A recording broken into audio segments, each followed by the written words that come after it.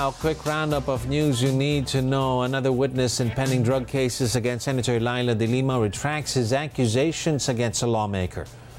Presidential aspirant Ferdinand Marcos Jr. retains his 56% preference rating in Pulse Asia's final pre-election survey.